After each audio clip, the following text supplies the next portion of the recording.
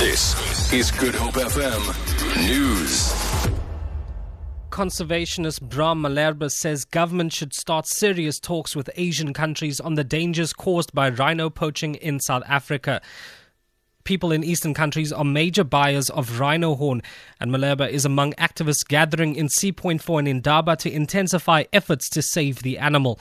He says more needs to be done. The government, in my view, has to get into real serious negotiations with the eastern markets, China, Vietnam, and so on. The more public awareness that is created, the better. But public awareness is not going to do a darn thing unless the people that are aware actually turn it into an action. Every single South African can get involved, do one thing, and actually help save this iconic species.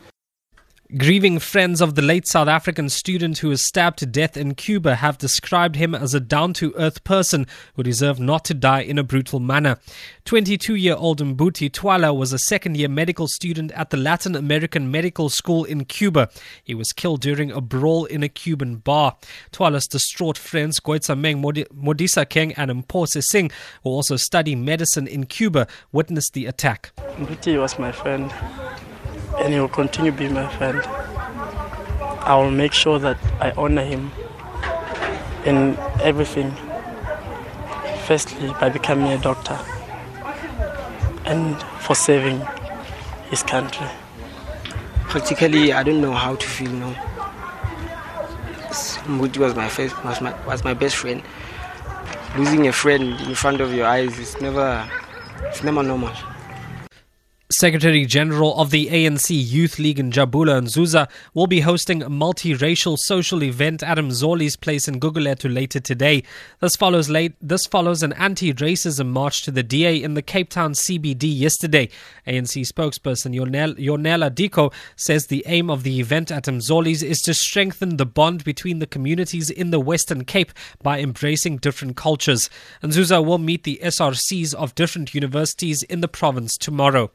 And lastly, a water park at Hartenbos near Mossel Bay in the Southern Cape has donated more than 20,000 litres of water to animals in the drought-stricken Free State. It was the brainchild of a 14-year-old local resident, Anya Campbell, after she heard that the water worm will be moving to a new site and has to get rid of its water. Its owner, Dirk Steyn. Companies came to us and gave us 1,000 litre tanks. Triton Express helped us with the most of the water to take it to the Free State area, the Edinburgh area, plus minus about 18,000 litres. And then other people also with their buckets and stuff like that, like 20 litre drums. And then also for a Volkswagen company as well, they helped me out with about 5,000 or so litres of water they've also taken up. For Good Hope FM News, I'm Shay Peterson.